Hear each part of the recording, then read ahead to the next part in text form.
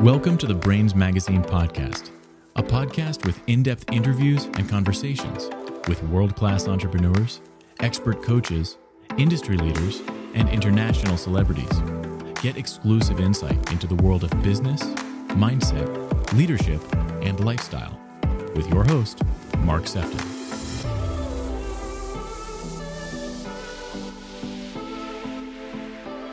I want to welcome you to the next episode of the Brains Magazine podcast.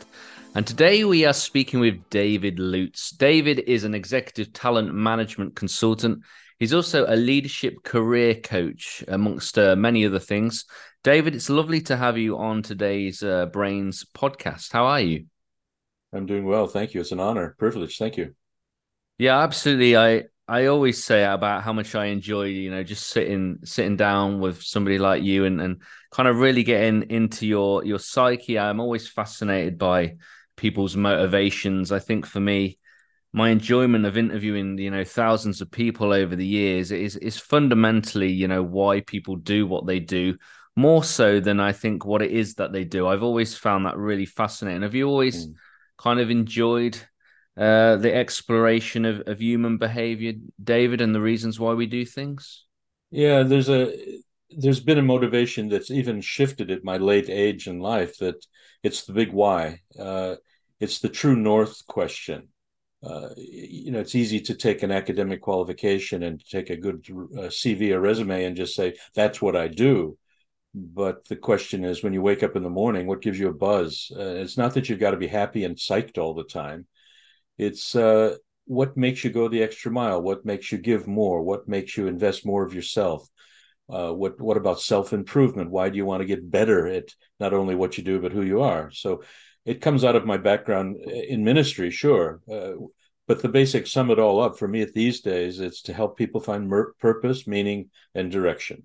And I know that if we can help people even discover a bit of that, then they're going to, be much happier in life. So, do you find, David, that with time, that we kind of naturally kind of become a bit more aware of maybe our purpose, or do you think that we can become very focused on our purpose even at a young age? Because it seems like there's a lot here. I think I'm 41.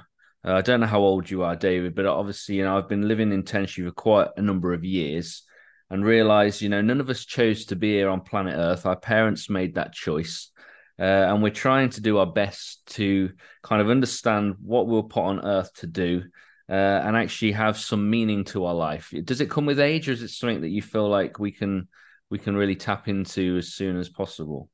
Look, Mark, I'm not going to let you trick me into telling you how old I am. There's no way I'm going to do that. I mean, I am old enough to be your father. Let's put it that way.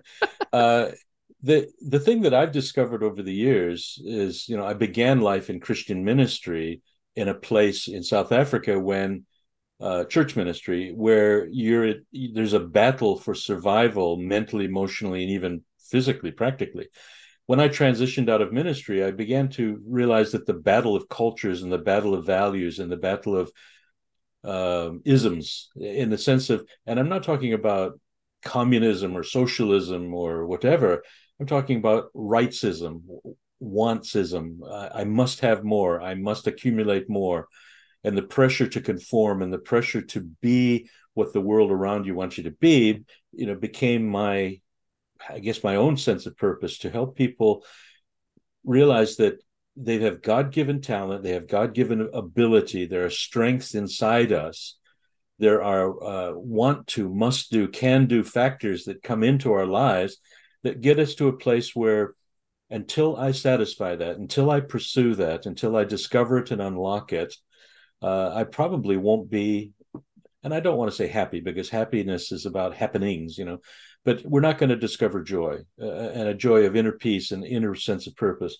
So in my own role, whether it be in professional life, in big global corporations, or whether I'm working with a church, for me, I'm kind of being more and more, I'm discovering my own purpose, is I'm a gift detector and developer.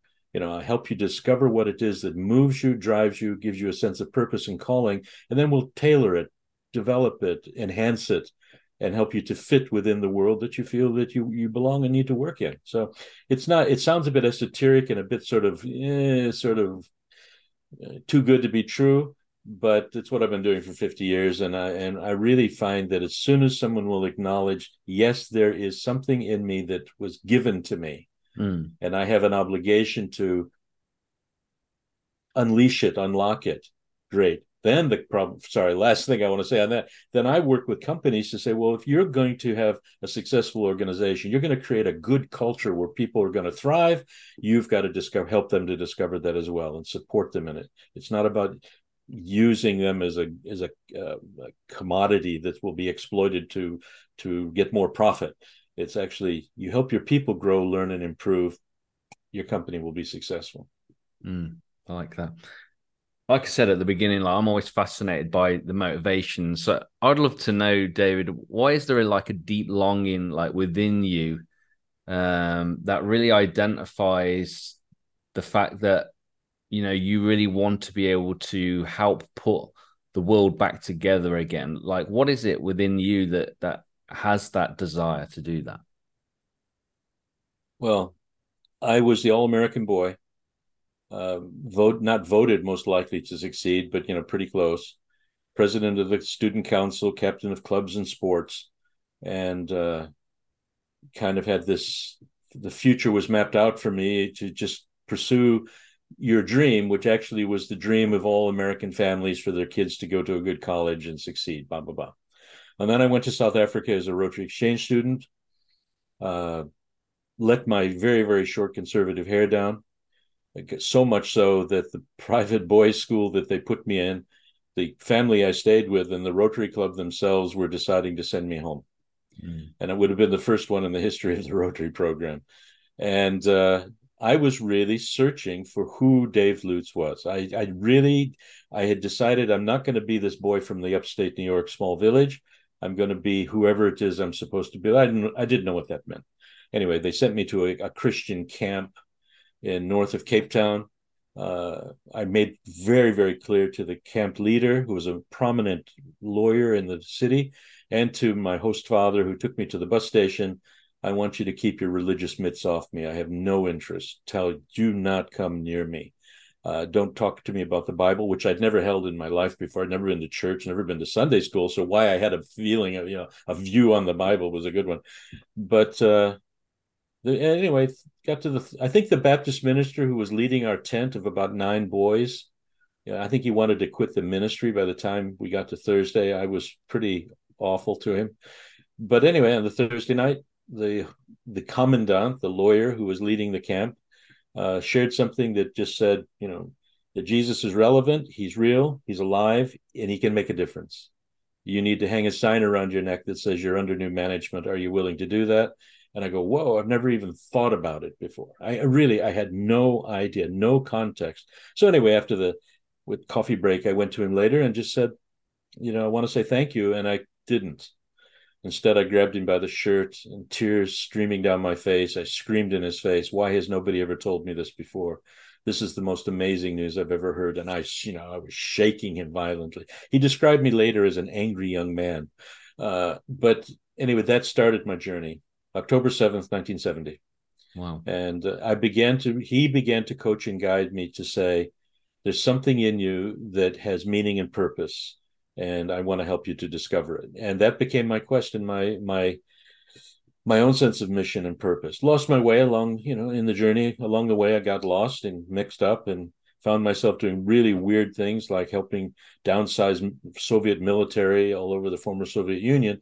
But again, it was still about retraining, regrouping, rediscovering who you are, what you're meant to do, and get into jobs, get into careers, get into something that has a sense of mission and purpose. And that's been my own personal quest and my own sense of mission for years and years. So, So it sounds like you're a bit of a modern day Saul then during those younger years.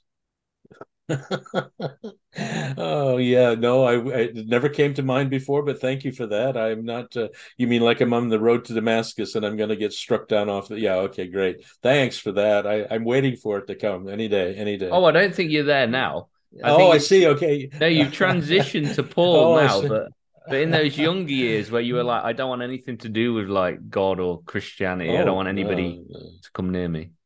Yeah, yeah. And it's what's odd is that I had no context. The only thing about religion or Christianity that was that two things. One, my great grandmother wanted me to say grace at Thanksgiving and Christmas.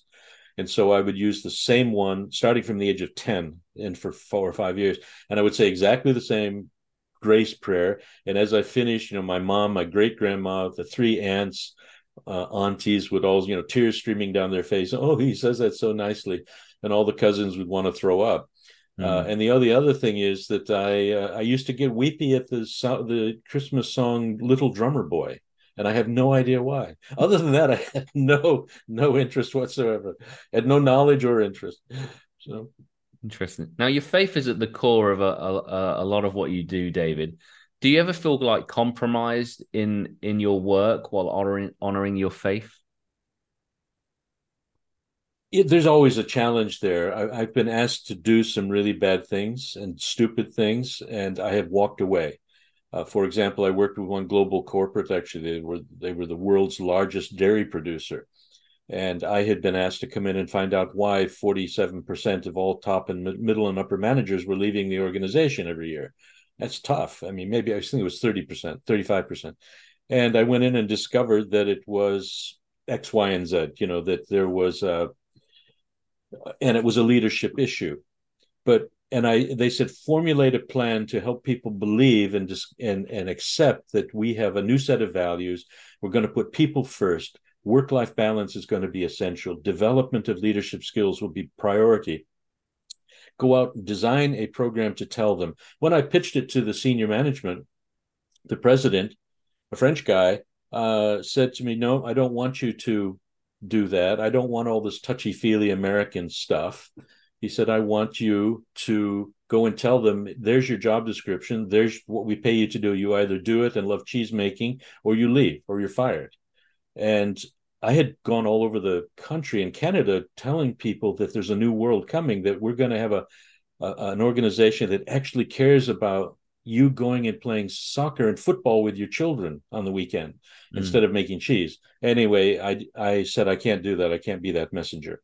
So the core for me is, I don't beat people over the head with the Bible, and I certainly don't cram it down their throats. I work in Muslim communities all the time. And the thing that and other faiths and cultures, the thing that I stress is that whatever you do it excellently. Now, whether you have a faith that drives you to do that, or a commitment to a higher power or God, in my case, an allegiance to Jesus as my King and my Lord, I will do it excellently, not to win his favor, not to earn his love, but just because that's the best way I can show him that I appreciate what he's done for me.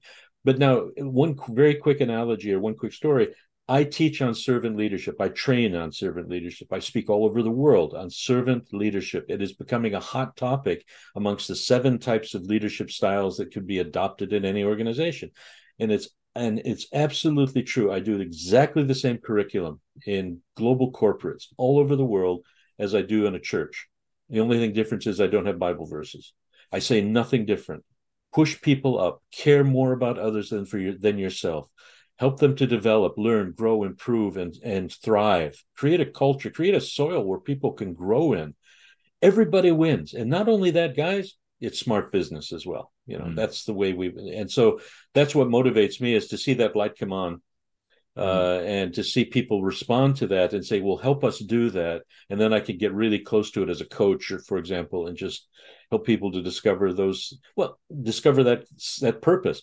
The challenge is, many of the cultures, many of the organizations, their values say, we will achieve our financial objectives come what may, and we don't care what we do to get there. And if you don't like it, then go somewhere else. And the culture is not one of support or unlocking potential or anything like that. It's about commodity. So if the values aren't there, then you can't really help. I start often, my first thing in many of my sessions in a conference or in a seminar or workshop is, what do you believe about people? What do you really believe? Are they basically good? Can they change? Do they want to do better? Do they want to, my phrase, learn, grow, and improve or not? Do you believe that they can be developed and thrive? Well, if you don't believe that people are capable and that they're not worth investing in, well, then, I might as well go home, because that's my thing. I've got to see people invested in. That's the key. Why are you of the opinion that people don't read the Bible, they read people? I should have seen this one coming, Mark. I really should have. Um, it's kind of a cliched thing, but on the other hand, I have done other podcasts and other presentations on, the old Elvis Presley theme. The church has left the building. And so I'm really kind of pushing that these days to Christian leaders and even myself. It's about time that we got off our pews, got off our knees, and got off our backsides and go out into the real world in which we live, and be his hands, be his feet, be his voice, be his love, be, even if it's just within the world that I live in. Don't try to boil the ocean. Don't try to change the whole world. Change and live out what you claim to believe. Be part of the answer to your own prayer, and get close to people and bring what he gave you to them. So that's reading me. If I am contradictory, I say one thing: I love you and I care about you. Oh, and by the way, come into my big church service where you can disappear anonymously into a crowd where nobody will care about your issues, your family, your marriage, your work. Well, we're failing. So I believe that we need to be out the door and allowing our lives to shine. Now, are we going to fail? Absolutely. Are we going to let people down? Sure. Do it all the time. I'm not saying this is about perfection. It's about a willingness to love and care and do the best we can, honoring him by showing that love to other people. And people read that.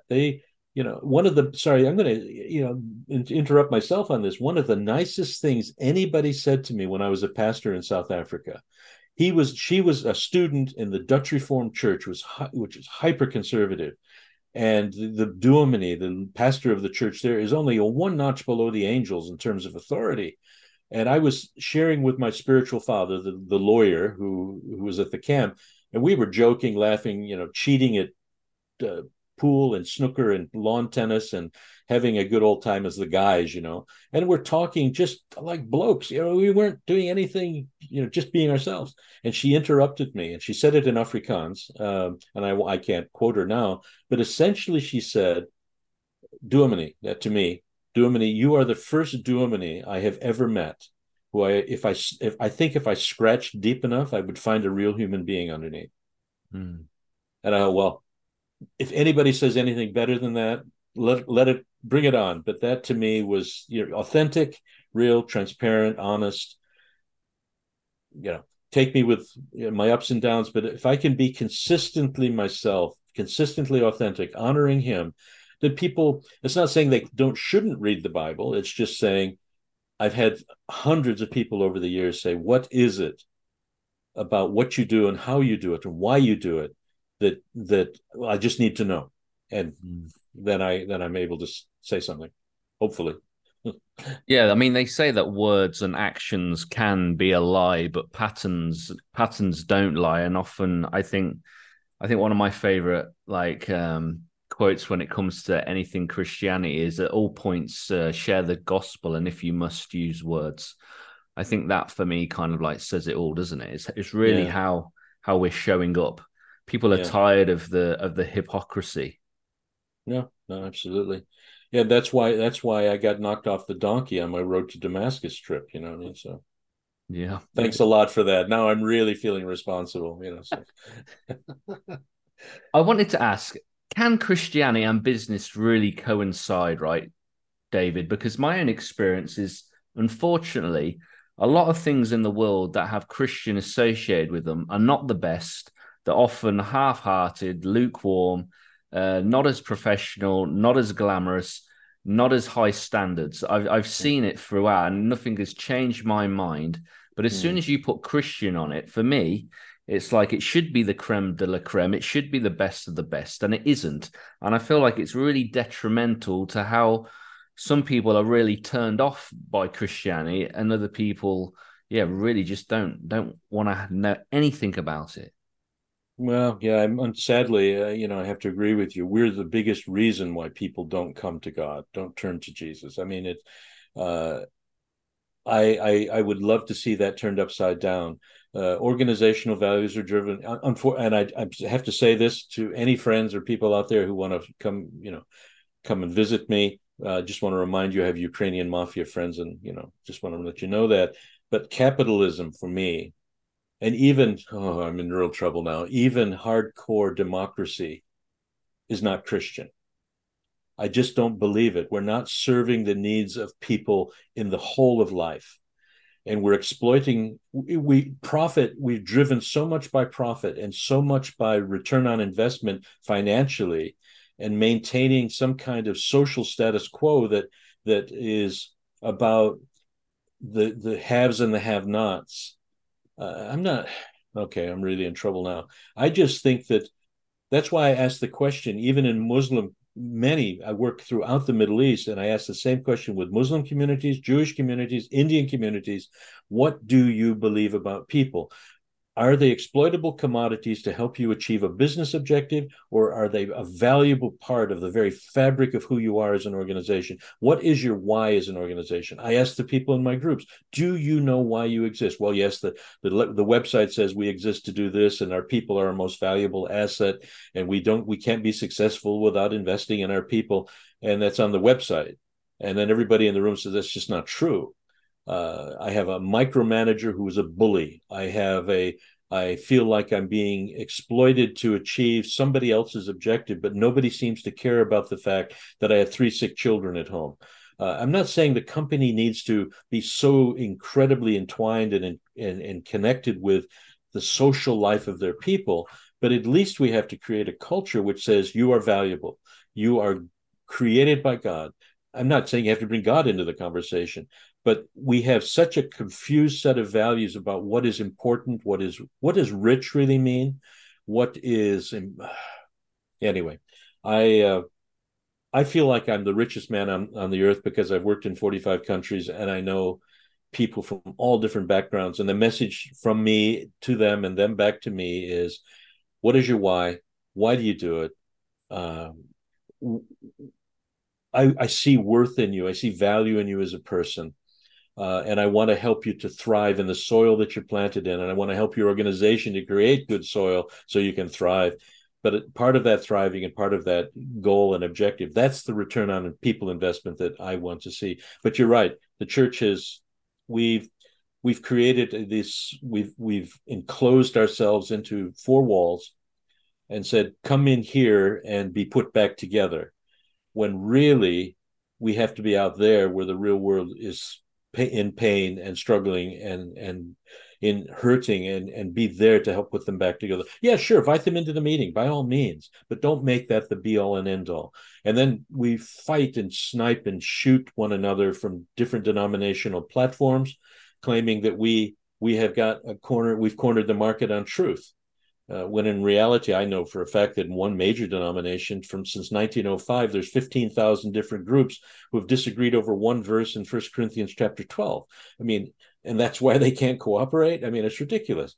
Mm-hmm. So I'm not a good institutional guy. You're asking the wrong guy. I was ordained in the Anglican Church of England, Anglican Church. I've worked non-denominationally, non-racially. And when we declared our fellowship, one fellowship once, that we are non-denominational and non-racial, that completely upset the apple cart. Mm. And then I did it again in another church in South Africa. And because I wouldn't wear a tie, because I wanted to relate and connect with the people in the community who were visiting and so on, they said, pastors wear ties. And I said, well, I'm sorry, I have a feeling that we've been so religious this morning that Jesus probably is down at the local pub because those people are more authentic. Mm. You know, we're religious, and there's a big difference between being Christian and being religious. I'm sorry. So thank you for letting me share that. This has been like therapy, Mark. I mean, now I think regardless of what somebody believes in, right? Because You know, there's obviously people that have different faiths, different beliefs. Why is it important, David, that we have something in our life that is bigger than ourselves? Why do we all need that? I don't know. There are two words that come to mind when I've dwelt on this, and it's part of my writing. Actually, it's part of the contribution I hope to make to Brains Magazine. But there's two words that kind of don't sound well together, or don't, you don't usually see them together. One is vacuum, and the other is true north or compass.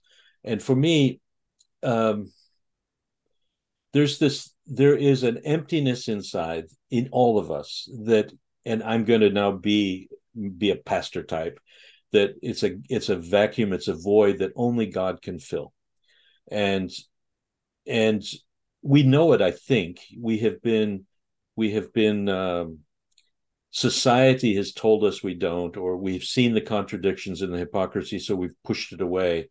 But I think if we can look deep enough, and if that light can come on, as it were, we'll discover I'm not satisfied. There's something missing. And I personally am committed to helping people find a relationship with God through Christ, but to apply that in their work lives as they discover the skill, the calling, the gifting that God has put within them, and that can be further developed and enhanced. Um, so there's that. That for me is, I think everyone has it. There are a lot of religions and beliefs out there that would say, yes, it's some sort of divine enlightenment or whatever. That's fine. All I know is that for me personally, that void, that hunger, that emptiness was satisfied when I surrendered to Christ and put a sign around my heart's neck that says I'm under new management. And from this day forward, I will live like that. But then there's the compass. Okay, fine. Now I've started a journey. I have a sense of where I want to go. I have a deeper thing, a thing inside me that says, at least I have begun. That something, that emptiness that was there, at least I feel like that's been my starting point, and I like it. I wanted to get better and stronger. Well, then I've got to help people to find their way. And unfortunately, the church is, to come and join us, come into our denomination because we have the way, we are the right way. And that doesn't work often, most of the time. So if there's anything that I could do, it's to help people find that peace, to have that void filled, and then help them put a compass in their hand.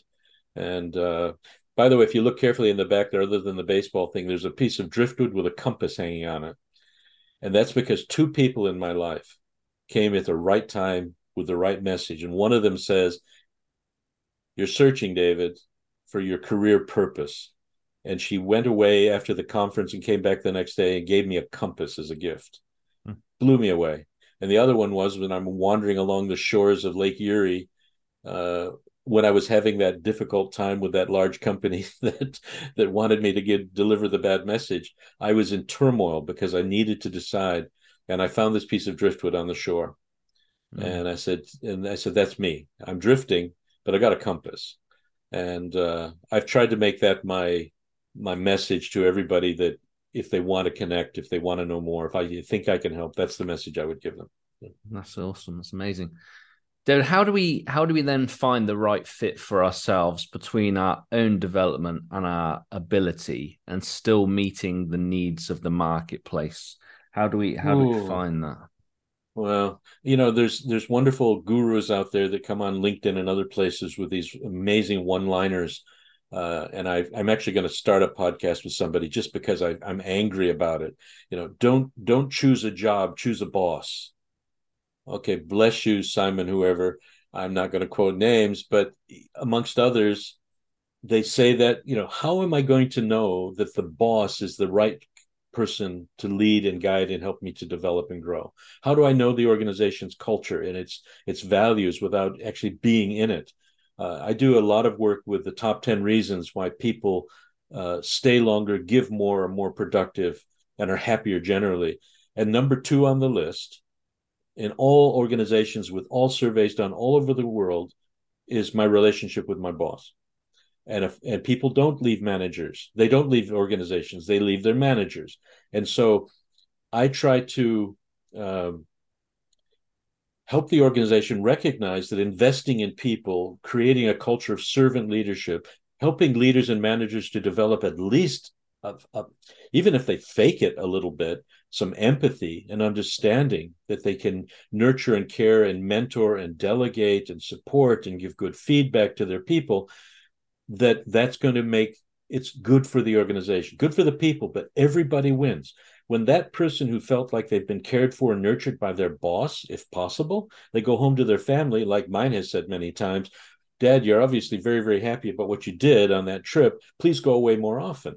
And why is that? I said, well, because we like this guy, and anyway, so organizations that can tap into that and recognize that investing in people is not a nice feeling thing. It's a good business strategy, as well as it does right by people. It's hard to find, and I try to coach and guide organizations to develop those cultures, but I also help individuals find them. As a career coach, I try to help them find those cultures, which is really not easy to do.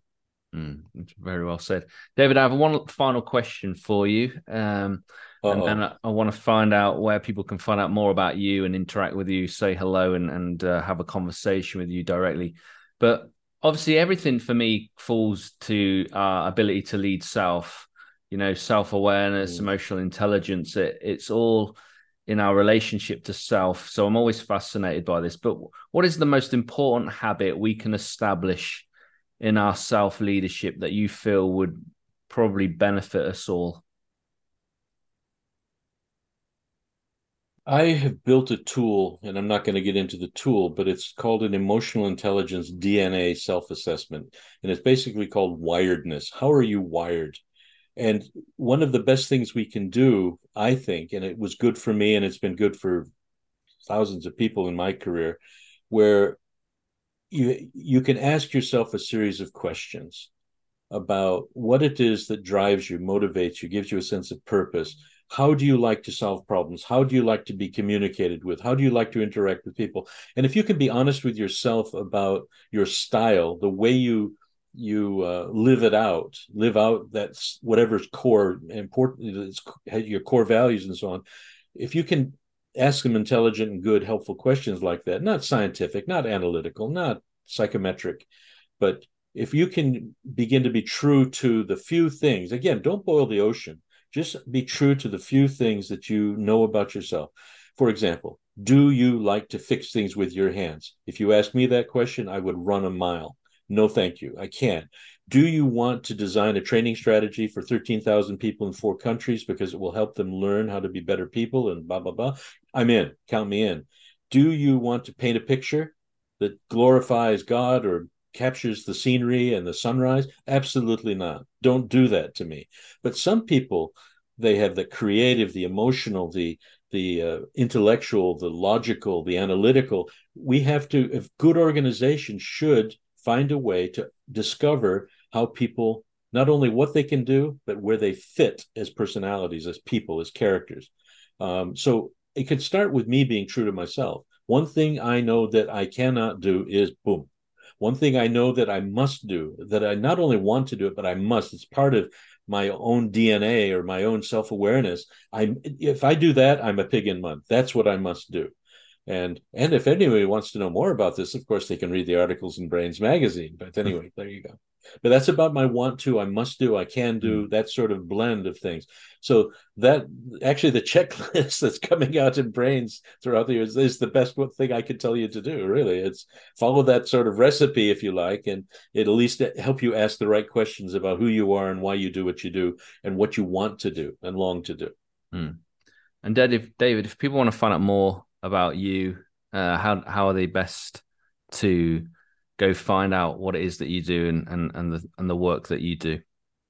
Well, there are 2 websites that are not set up yet because this is all a part of a new discovery for me. One is called McLuhan Martin Associates, which is on the business side, and the other one is Under New Management, but Under New Management on the other side of the Christian perspective. So right now, the best place is LinkedIn. It has copies of articles, podcasts, things that I've said.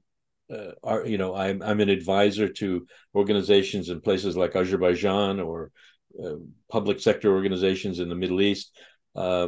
fine, that sort of stuff is there too. But what it does, it describes my own sense of purpose, what drives me down the road with purposefully. But it'll have contact information. It has relevant articles and postings that I put there, but that's probably the best place. David Lutes, LinkedIn.com, or Amazing. the other way around. Amazing, David. Thank you for joining me on today's episode of the Brains Magazine podcast. Hope you've enjoyed it. Thank you very much. Wonderful. Privileged to be here. Thank you. Thank you for joining this episode with me, Mark Sefton. I hope you've really enjoyed it. Feel free to leave us a positive review on iTunes, and I look forward to welcoming you back to the next episode of the Brains Magazine podcast.